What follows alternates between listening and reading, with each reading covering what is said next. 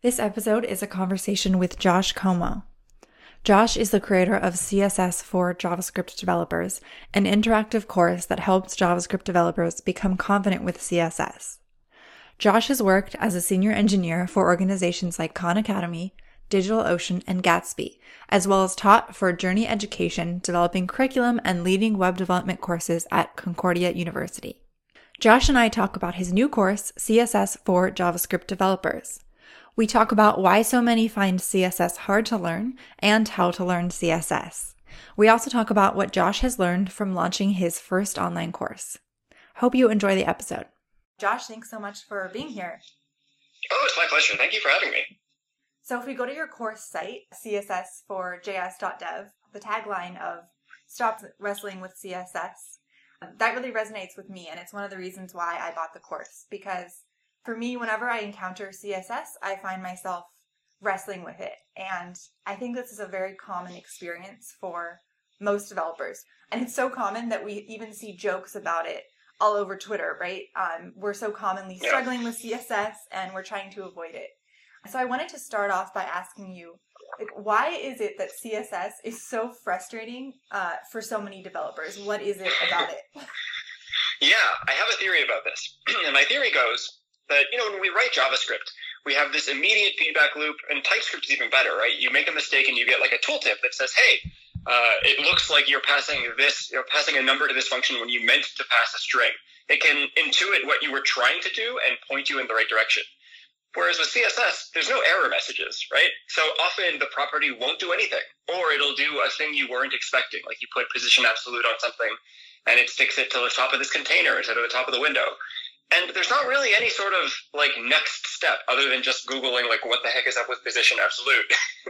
So I think it's the feedback. It's the fact that you can use this language over and over again and still not just automatically get those gaps filled, because there's not always a clear resolution when you make a mistake. Either you copy paste a snippet that fixes it, but you don't really understand why, or you just you change the design because you can't get it to do what you want it to do. And so I feel like for myself, I spent so long practicing with CSS and getting better. I don't mean to say that I was just spinning my wheels, but without ever reaching that deep level of proficiency where everything just starts clicking and it's okay, yeah, I understand exactly what the browser is doing and why things are winding up how they are.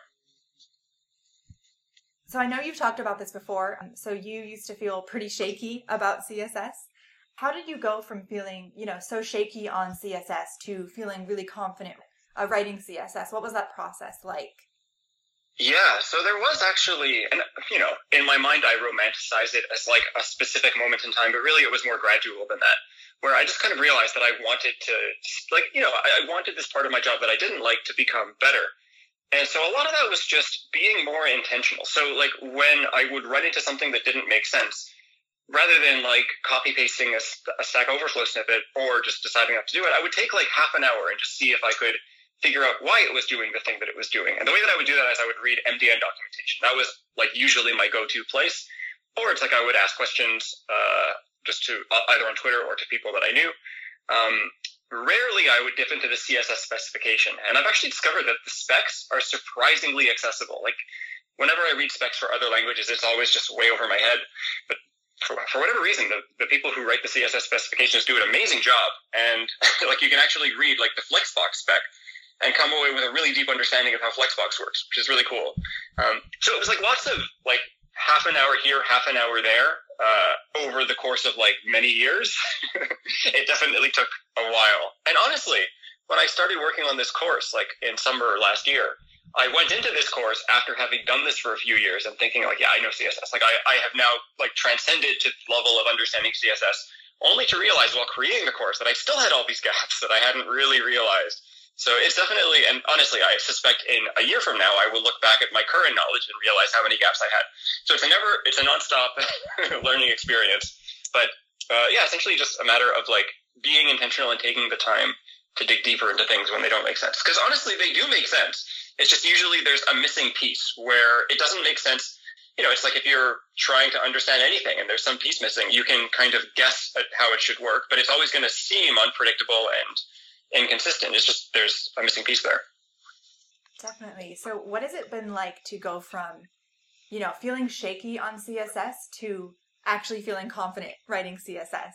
like, how did this change your career or even just your experience building applications? Yeah, so I it's tricky because I want to be honest, but I also don't want it to sound like I don't want to like hype it up too much. But honestly, it has been pretty significant where it's nice to be able to stay in flow, right? Like where you're working on a thing and I don't have the same fear that I'm going to be derailed by some random CSS property that isn't doing what I expect. And like, to be clear, I still have moments where CSS does what I don't expect. Like, I don't mean to say that like I have never experienced any sort of confusion with CSS, but I have like a tool set in place now where I can usually figure out pretty quickly what's going on.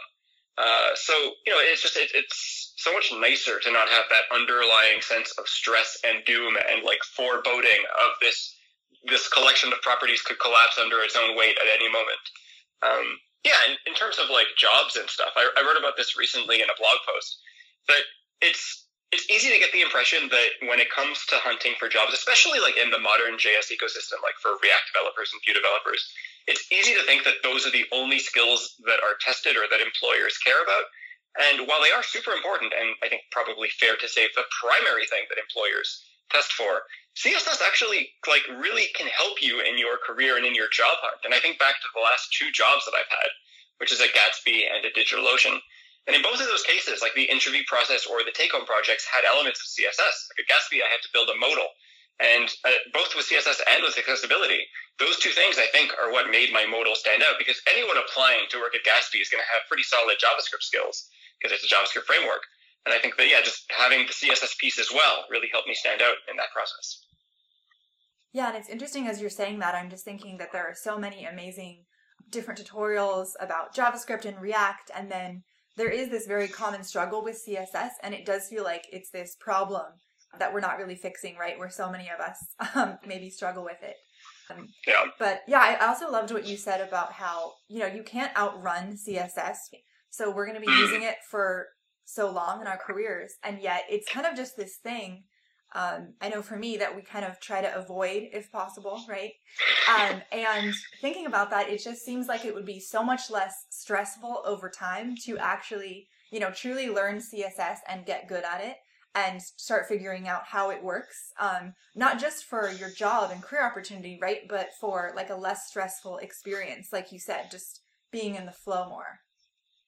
Yeah, I mean, I have this theory that there are so many tools that exist, and a lot of these tools are really cool, and please don't like interpret this as me throwing shade on any tools, but I think a lot of the temptation to use those tools, and it could be Bootstrap, Tailwind to a certain extent, although not quite as much, right? I think the idea is by using this level of abstraction over CSS, I will face less pain when it comes to CSS, right? Especially if you use something like Material UI with React, where it gives you a bunch of components that come pre-styled. And the idea is, okay, I never have to worry about CSS because these components do it all for me. And that's like a really nice idea, but it doesn't usually work that way. At least that's not been my experience and the experience with students that I've taught, where you're never going to have a full set of components that do everything you want for your app. You're going to have to like add your own components to this library, or you're going to have to modify the existing components because it doesn't fit the design that you have in mind, right? You have a masthead that has a space for a button, but you actually want to put a search input in there and it doesn't quite work. And you don't have the little icon that there's all kinds of little places where you will need to rely on those CSS skills. And I think a lot of these libraries actually make it harder, at least before you've developed like that kind of comfort with it, just because when you do have to make a change, it's when you have the blank canvas of naked HTML elements, you can add whatever you want to them. When you have a pre-styled component, first of all, you have to figure out how do I even get the CSS that I want onto the particular element that I want, because maybe it's like the component has a few elements and it's not clear how to target it. But then it's like, how do I make this style that I want coexist with the styles that are already on this component?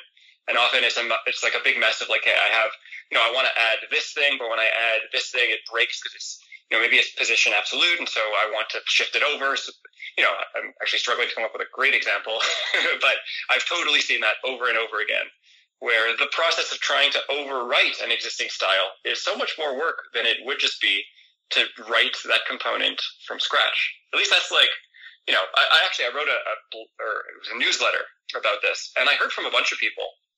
And the thing that I heard that actually kind of surprised me is it's the people that do have a certain level of comfort with CSS that actually seem to get the most out of these tools. just because if you do have both familiarity with the tool and with CSS, you can kind of use both of those together, where it does save you some time from writing CSS, but you are able to kind of step in as necessary. But it seems like a more advanced thing to me, rather than a thing that beginners should do as a way to avoid writing CSS, or not necessarily beginners, but people that don't yet have that level of comfort. Yeah, that's interesting, because I have seen a lot of these tools kind of sold as, hey, you'll never have to, I guess, touch actual CSS, right? And you can just use this tool as your kind of Band-Aid over it. So it's interesting to hear that actually if you have a better understanding of CSS, then you're going to benefit from these tools more. Yeah, and actually I would just say on top of that, that no matter what kind of tool you have, whether it's something like Material UI or even if it's Sass or anything, right? Like, I think when it comes to JavaScript, we're more and more now, or not just JavaScript, but like other front-end languages, like with the advent of WebAssembly, it will soon be possible to build something. Actually, it's already possible. It's just not super mainstream to build something like powerful without actually ever having to write JavaScript. But we don't have like a WebAssembly for styles. Like, CSS is the only game in town. Like, if you want to style something, even if the styles that you write are in some other like level of abstraction, some other tool, when you have to debug what's happening in the browser, like, you're going to have to pop open the Elements pane and see what CSS is there and make sense of that. So, like, at runtime, it's always CSS, no matter what you use to write CSS. So I want to shift more to talking about the course itself. Can you give me just an overview of the course and what's in it? Yeah, so I should say, first of all, that the course is in early access. And what that means is it's like a work in progress. It's sort of like a beta. I've stolen the terminology from Steam, because the Steam video game store has this idea that video game publishers or creators can kind of, sell their game before it's fully done. And I really like this idea because you get to incorporate the feedback that people have. So as it exists right now, there are 5 modules, including Module 0, which is sort of a fundamentals recap plus like other cool tidbits that I'm discovering are actually like pretty neat and people are really enjoying. But it's 10 modules planned, 5 of them available today. And it kind of goes through all of the different systems in CSS and how they work. And it's really meant to be like a comprehensive guide to getting any sort of layout done. And there is, like, I think because so much of the work that I've done has been around animations and like little details and stuff, there's definitely some of that, especially the last couple modules I'm really excited to work on, because they are going to be all about animation and like those kinds of small details that really make a product feel polished. But for the most part, it's like there's a module on Flexbox, there will be a module on Grid, a module on flow layout and using block and inline elements, a module on positioned layouts and all of the stuff you can do with absolute and relative and sticky and fixed. Essentially, it's just like, it's everything I use in my day-to-day life as a developer, building relatively sophisticated things with CSS in the context of a modern JavaScript application. And I think that's something that I haven't done a great job making clear, that it really is meant for people that use either React or Vue or Angular, any sort of modern JavaScript framework that is based on the idea of components. Because, that's like something I noticed was really missing, is a lot of the really great resources that people recommend for CSS are still kind of written in the context of documents, right? So you have style sheets that target a document. They're not really meant to be used in the context of components. And while the underlying CSS mechanics don't change, the way that you use it actually does change a fair bit. And one good example of this is the cascade, right? Like, the idea with the cascade is that you can apply multiple selectors. You can target the same element using multiple selectors. So an example might be, I have a style that affects all anchor tags, so any A tag, but then I also have a style that affects like .navlink, so elements with the navlink class. And the idea is that because navlink is a more specific selector, those styles will be applied. When you're using like document-based CSS, it's super common that a single element might have like 4 or 5 different places that styles are being applied. And the rules for which styles apply when become super important, because you want to make sure that you're leaving yourself a bit of space to overwrite them without like reaching for exclamation important, which is like, the nuclear option. When it comes to writing CSS in a React application or in any sort of modern JavaScript framework application, I don't find I run into these problems, because usually the styles are scoped to the component, and the only CSS in the entire application, there's usually 2 places, right? There's like your global styles, which are the baseline resets, your CSS resets, your like paragraph styles, your anchor styles. And then there's all the CSS that is specific to this component. So I'm realizing this is becoming more long-winded than I had anticipated. But essentially it's CSS from the context of a modern JavaScript developer. It's still all the same CSS mechanics, right? I think 85, well, maybe not that much, maybe like 75, 80% of the material doesn't actually have anything to do with JavaScript frameworks, but that last 25% of how you use it, and specifically like what we choose not to cover, it's really kind of tailored for people using these kinds of frameworks. I want to talk a little bit more about that. What is the experience level for the course, right? So maybe you have been, using these kinds of frameworks, but you're a bit newer. Is it still beneficial to take the course, or what is the kind of level of the person? It's a great question, and one that I wish I had like a very clear answer to. I will say that when I started working on this course, and you mentioned this in the intro, which I appreciate. I've been teaching at Concordia University for the past couple of years. I helped develop some of the curriculum, and I've been teaching boot camp students, essentially. I've been doing the part-time program, which runs over the course of 8 months, but is comparable to the typical 10 to 12-week full-time boot camps that have become pretty popular over the past few years. And all of my early test students were recent graduates of the program that I taught.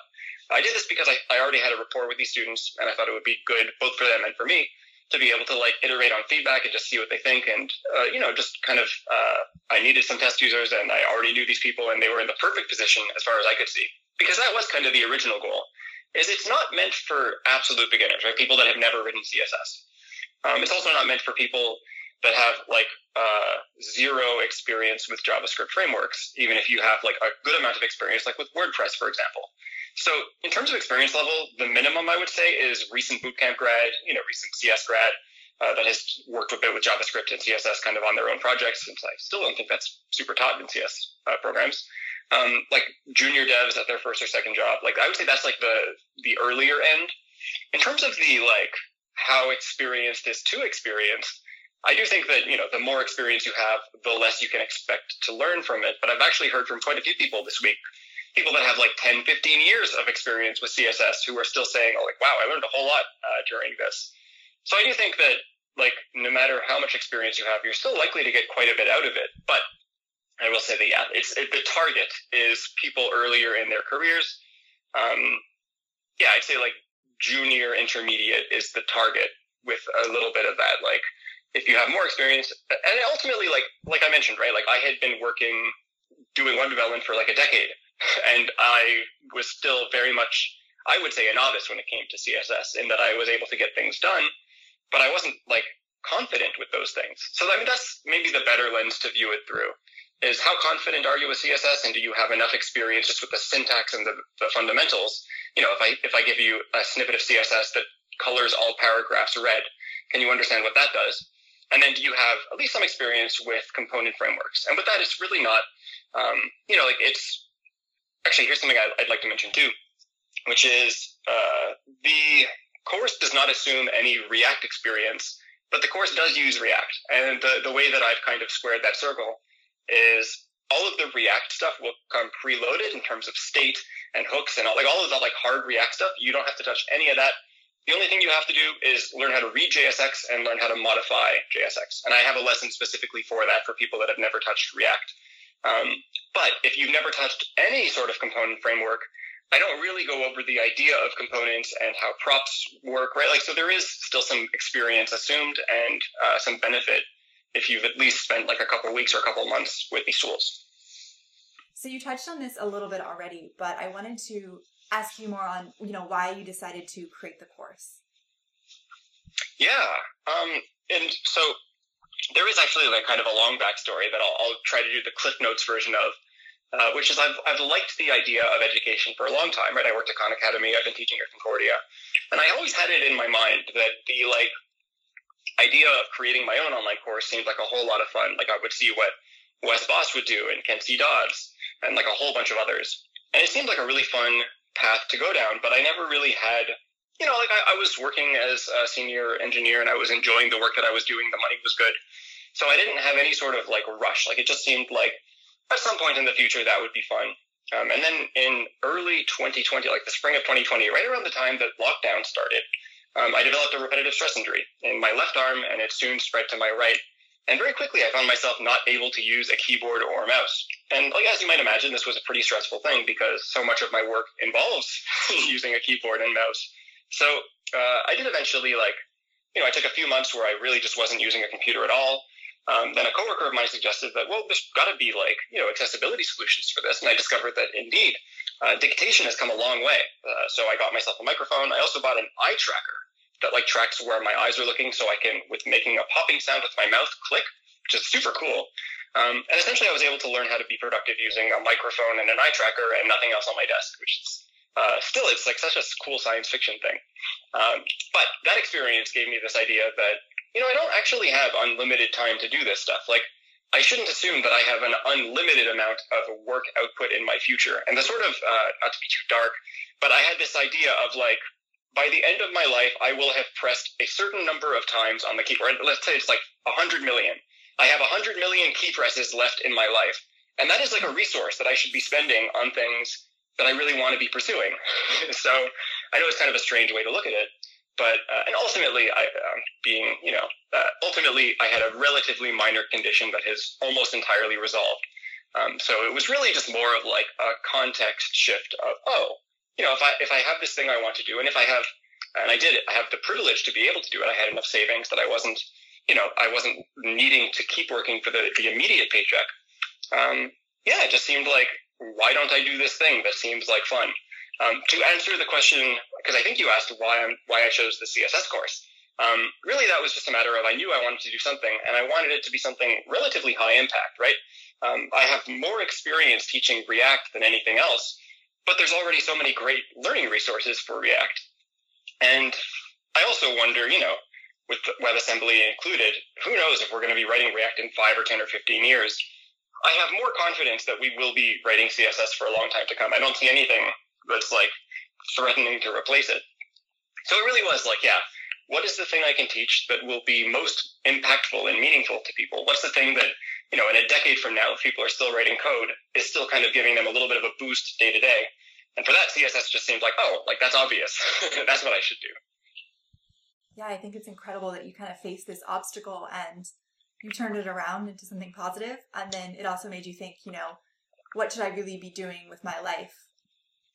I want to ask you more on, I think there are a lot of people who are interested in getting into teaching or launching their own course. What would your advice to them be?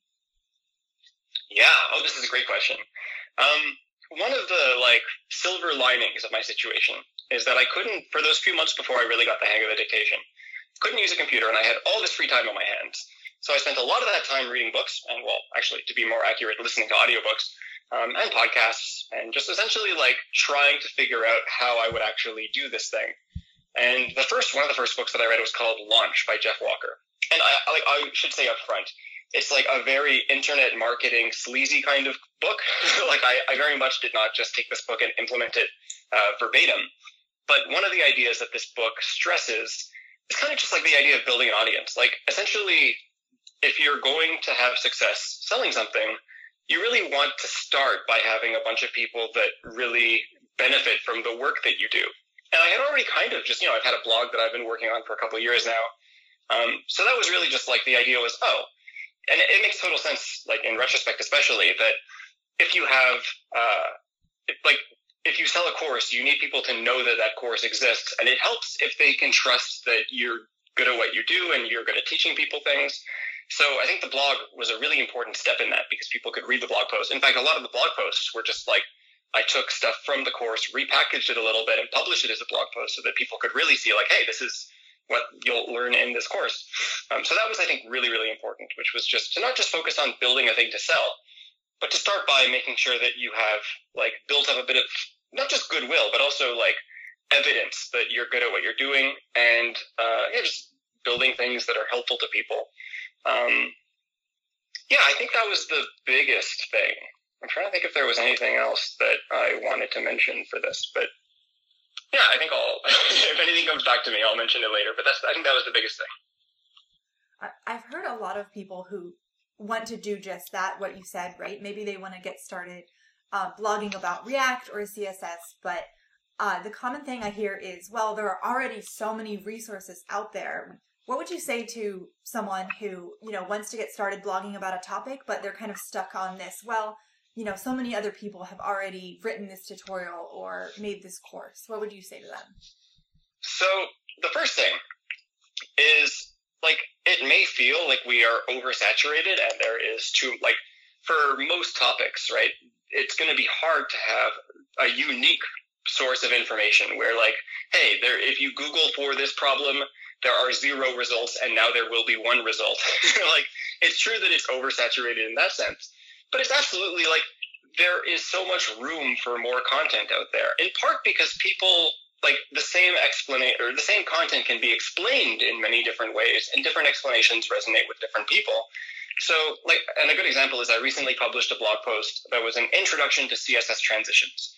And, like, there have got to be thousands of blog posts that are introduction to CSS transitions. So I wasn't setting out to break new ground with that. It was just a matter of I had what I thought was a pretty good way of teaching that thing. So that's, I think, the biggest thing is don't let the fact that content already exists stop you from creating your own, because, well, actually, the first thing is that, like, not all explanations, like, your explanation might be the best explanation, right? Someone might have found 2 or 3 resources before yours, and yours was the one that really made it click for them. But it's also just, like, we don't have perfect distribution of things, right? So even if, like, you've found that this thing exists a lot, there will definitely be people when you share your blog post that will not have seen this before. And maybe it's a problem that they've had that they've never thought to Google for. And it's just this eye-opening moment for them of, like, oh, yeah, that's why that thing keeps happening that I keep getting frustrated by but haven't been bothered to look into. So I think that's, like, don't let the fact that your content might not be covering a unique subject. I will also say that, like, maybe related to this is when I've spoken to people, it's just they don't know how to get traction, right? Like, they started writing stuff. It doesn't seem like they have a lot of traffic. It doesn't seem like they're able to break through. And I think maybe people assume it's because they don't have that, they don't have unique enough content. I think it's actually more that it just takes a long time. Like, I had forgotten about it. Well, not forgotten, but I hadn't realized how much time I had spent blogging on Medium until it came up when I was chatting with Monica from Blogging for Devs a while ago. Where, like, I published something like 80 or 90 blog posts on Medium that I just have totally forgotten about. That most of them have like 15, 20 views. Like, they were not popular and they weren't very good, honestly. It just, it took a long time for people to start noticing what I was doing. And I think that's actually kind of a good thing.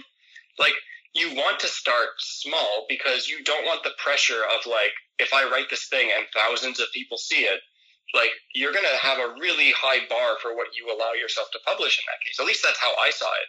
Right? When I was studying, there was almost like a freedom of, like, I'm going to publish this thing and 3 of my friends are going to see it and that's about it.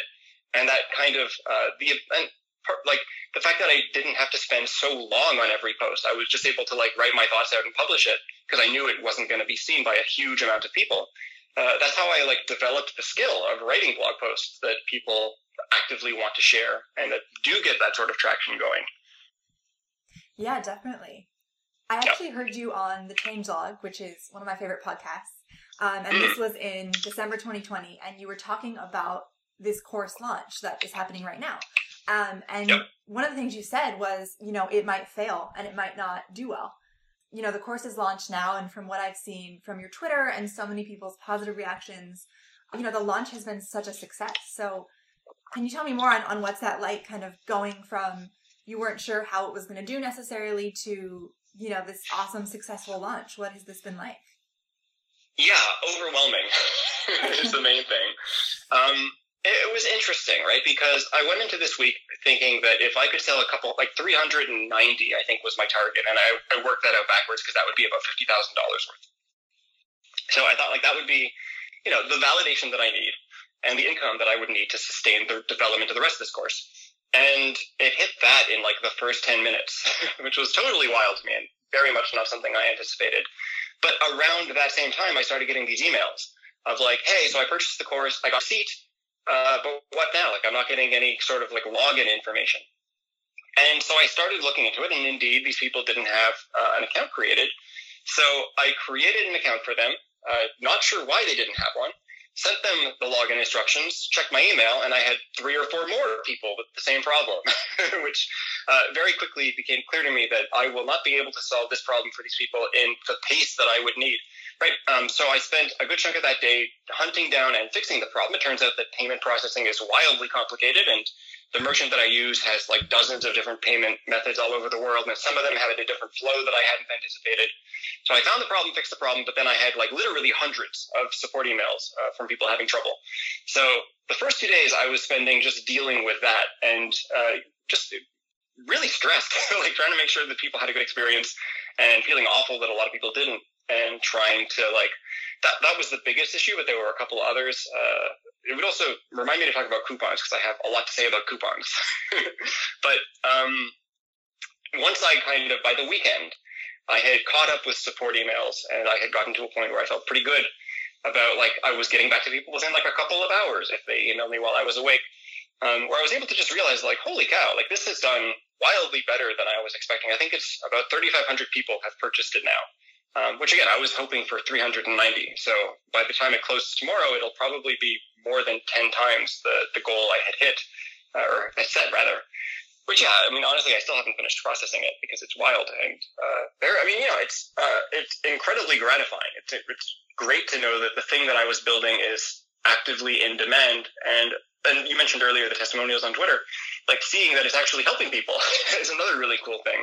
Because, the sales alone, those are kind of the blind faith of people saying, I like your content. I like your blog posts. Like, let me see what you have to say on this. But honestly, I was worried that like, I've never done an online course before. I've done hundreds of blog posts now, maybe not hundreds, probably like 150, 200, but a lot, and gotten good at that through repetition. This is my first course. So, I didn't know how many of those skills would transfer and how much it would actually be. Like, I definitely tried to make it good, and I do think that it's good. But it's certainly been really validating to know that it's going, it's helping people, and it's doing what I hoped it would, which is giving people the confidence with CSS. So yeah, it's been very like roller coastery, but overall it's an incredibly privileged position to be in, and I'm very happy with how it's gone. Definitely. And you said coupons. Was there coupon issues? Yeah. So the day before the launch, I have 3 different email lists, and one of the email lists is people that have specifically signed up for the wait list, right? So people that had seen the landing page before it was on sale and put their email address in. And I thought, it would be fun. I'm going to create a coupon called Early Bird. I'm going to send that the night before. I put it in like the PS of the email, so it was like kind of hard to find. And I said the first 50 people that use this will get $20 off. And I thought that's fun, right? It'll give people a bit of a discount. That coupon got used up in like less than 90 seconds. Like I launched the course at 9:59 a.m. and by 10:01 those coupons were gone. And for a whole bunch of people, like 30 or 40 people, they had the experience of putting in the coupon, seeing that it was accepted, finishing the checkout, and then discovering on their invoice that the coupon hadn't been applied. And the reason for that was when they put the coupon in, there were still slots available, but by the time they checked out, those slots had been consumed. So obviously those people wanted that coupon applied, and it very, very much understood. I did apply it to everyone. Anyone that reached out, and even a couple people that I was able to like deduce by the email list that they joined and the time that they ordered, I was able to just apply it without them having to reach out. But yeah, that was obviously not a good experience for people, and it was happening while everything else was like blowing up. There were just a lot of other people that went to buy it at 10:01 a.m., especially because I sent a launch email, but the email was scheduled for 10. Some people didn't get it until 10:03. The moment they got the email, they clicked the link, they tried to put the coupon code in, and it said it had been used up. So a bunch of people either thought that was a bug or just thought that it was like something fishy going on. Like just people didn't accept that like it was actually valid. And then yet other people were just like, well, the course launches at 10 a.m. Eastern, but that's the middle of the night in Asia and Australia. So it doesn't seem fair that like they didn't have the same chance to go for this coupon. So like those 3 things combined have taught me that I am never doing coupons again, at least not like limited use ones, because my goodness, the amount of trouble these coupons gave me and the amount of like distress they caused people is so much greater than the benefit of the people that use them without issue. At least that's how I'm seeing it now. Maybe it really did help the people that were able to use it. But yeah, it's just it occurs to me that I really should have picked a bigger number, because maybe that was the biggest lesson, is that 50 coupons just go too fast, and it ultimately just caused a lot of unnecessary trouble. Yeah, that sounds hectic. But the next thing I want to talk about a little bit more is what are you working on next, and what's up next for you?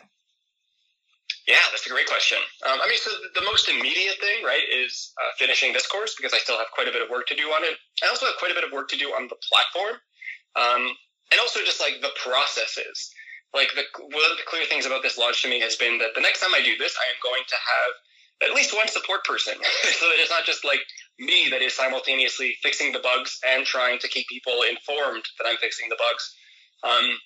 And to do that, I need to like use a ticketing system rather than have everything go to my email. I also need to support like group purchases and administration stuff for people that want to buy group plans. Like there's a lot of like stuff that is missing because it's early access. So I expect that the rest of 2021 is going to be spent on this course and the processes around that. But next year, 2022, I hope to start another course. At least that's how I'm currently thinking about it. And I'm not yet decided. I definitely think that I want to focus on stuff that I think I am uniquely qualified to teach. And the two things that come to mind right away, one is animation and interaction and just like detail stuff and whimsy stuff, right? SVGs. There's a lot of like these little interesting things that I do that honestly, I think a lot of people may be disappointed to learn are not in this current course, at least not in as much depth. So that's something that I think would be fun. I also really like the idea of doing a design course, which is a little bit ironic because I don't consider myself a designer, but I've been designing things for long enough now that I've learned quite a lot about it. And I do think that when I look at the other resources that exist, like there's definitely space, I think, for the kind of thing I want to do, which is just do like projects where I can help people like develop a bit of that design intuition and just become confident enough with it that they can design their own stuff without feeling like just create professional looking things without having to like go super deep into that to developing design skills. So I'm excited about both of those ideas, and I don't yet know what I'll do next, but either way, I think it'll be fun. Yeah, very excited for whatever it will be. Josh, thank you so much for joining me. And for anyone who is interested in taking your course or learning more about you, can you tell us real quick where to find you? Yes. So if you'd like to learn more about me, you can follow me on Twitter at Josh W. Como. My last name is spelled Comeau at css4js.dev. So it's like a play on CSS in JS. So it's like css-for-js.dev. Fantastic.